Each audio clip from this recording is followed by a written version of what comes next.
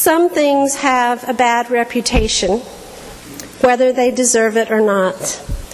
My list of top contenders when it comes to things that get bad press includes politicians, fruitcake, pit bulls, licorice, lawyers, and the state of New Jersey. And now you can add to that list the book of Leviticus. There are 2 volumes of books that many children decide at one time or another in their lives to read cover to cover, in the encyclopedia and the Bible. Most of us who tried to tackle the encyclopedia on numerous occasions growing up found ourselves very familiar with aardvarks, but knowing almost nothing about angelfish. Similarly, many of us have read the stories of creation, of Adam and Eve in the garden, and of Noah and the great flood.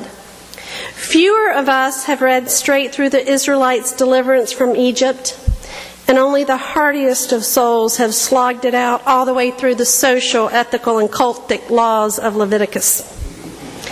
Maybe the roadblock we encounter is purely an issue of length. 27 chapters is no short story. Or maybe it's that the laws in Leviticus don't seem all that relevant to us today. After all, what harm is there in eating shrimp? Most of us don't we all wear clothes made of a blend of fibers? And why can't different kinds of cattle share a field? It actually seems like a peaceful, idyllic kind of thing to do. Or maybe it's that some verses from Leviticus have been used to exclude and condemn many among us, and so we fear opening up any of its verses for further study. Whatever the reason, we often end up just brushing aside the entire book of Leviticus. In fact, despite the fact that Leviticus is said to recount more words from God's mouth than any other book in the Bible, we only read from Leviticus on Sunday morning twice during a whole 3-year lectionary cycle. And so when Leviticus does come up, I always feel compelled to preach on it. Today's passage from Leviticus comes from a section of that book known as the Holiness Code. It's a section of the book focused on what it looks like for God's chosen people to live a pure and holy life. It is a block of scripture that some see as the heart of the Torah. In fact, it literally forms the core of that sacred scripture. Leviticus is at the center of the first 5 books of Hebrew scripture that make up the Torah. And the Holiness Code forms the heart and soul of the book of Leviticus. In this part of Leviticus, we catch a glimpse of how a people who are bound through a covenant with their God lived that covenant out with God and with one another. And looking past or maybe through some of the seemingly irrelevant or painful codes of Leviticus that hardly resonate with most people today, the gist of this book is absolutely timeless and simple. Be holy because your God is holy. Be holy because your God is holy. So what does it look like for Israel to be holy as God is holy? According to today's reading, it looks like leaving some of the harvest for the poor and the alien, and not gathering all of the grapes on the vine or those that fall to the ground. It looks like honesty, rendering to others what is due them, treating everyone with integrity despite social situation or personal preference for one person over another. It looks like holding one another accountable. It looks like forgiveness, and it looks like love. And if this is how God calls Israel to be holy like the Lord is holy, then we can learn a lot about who God is from these instructions in Leviticus. Leave some of the harvest and the fruit for the poor and the alien. For your God is a God of abundance, who cares alike about each and every one of us, rich or poor, Israelite or foreigner. Treat everyone equally, showing no partiality. For your God is an extravagant God, who causes the sun to rise on the evil and the good and sends rain on the righteous and the unrighteous. Love your neighbor as yourself. For your God is a God who loves the world so very much that God does not hold back even God's own self from God's people. See, our holiness is not about following a set of rules just for the sake of it. Our holiness is important because in a broken yet beautiful world, it's a reflection of God's goodness and God's holiness. In the words attributed to God in the book of Leviticus, "You shall be holy, for I, the Lord your God, am holy." In Jesus' words from the Gospel of Matthew, "Be perfect, therefore, as your heavenly Father is perfect." It's the same sentiment. In fact, what Jesus is doing in this section of Matthew is reinterpreting the Jewish law for his own time and place. He doesn't do away with the law.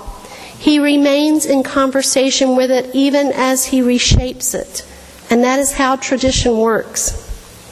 Today's passage from Leviticus instructs the Israelites to love their neighbor, to care for their kin, the poor, the strangers. Jesus widens the definition of neighbor in Matthew to include even the enemy. Jesus says it's not enough to just treat people fairly, to seek retribution only in proportion to the wrong that is done. One should also turn the other cheek and give your cloak as well as your coat and walk a second mile. This is what being a reflection of God looks like, Jesus says. I think it's worth noting here that this is not giving in to evil. In fact, it may be a form of nonviolent resistance. Well, we are called in our own day and time to, just like Jesus, reinterpret the law. So if what we see in Leviticus is a picture of what it looked like to be a holy community in ancient Israel, and if what we see in this passage from Matthew is what it looks like to be a holy people in the first century Palestine, then what does it look like for us here and now to be holy as God is holy? What does it look like for us as children of God to carry on the family tradition? Most of us don't have fields. Some of us do.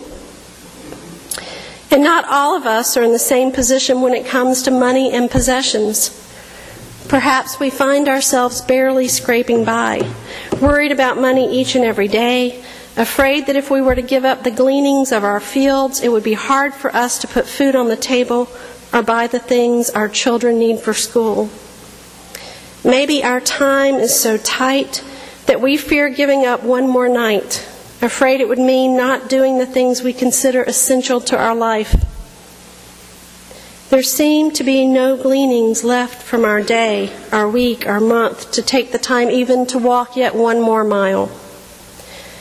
Maybe our heart has been hurt and we fear for those around us, so much so that the idea of loving and praying for enemies seems like an impossibility. We don't have that kind of emotional reserve that it takes to love that way. There just doesn't seem to be anything left that can be gleaned from our hearts. And here maybe is where it's important to step back and take an honest look at our lives.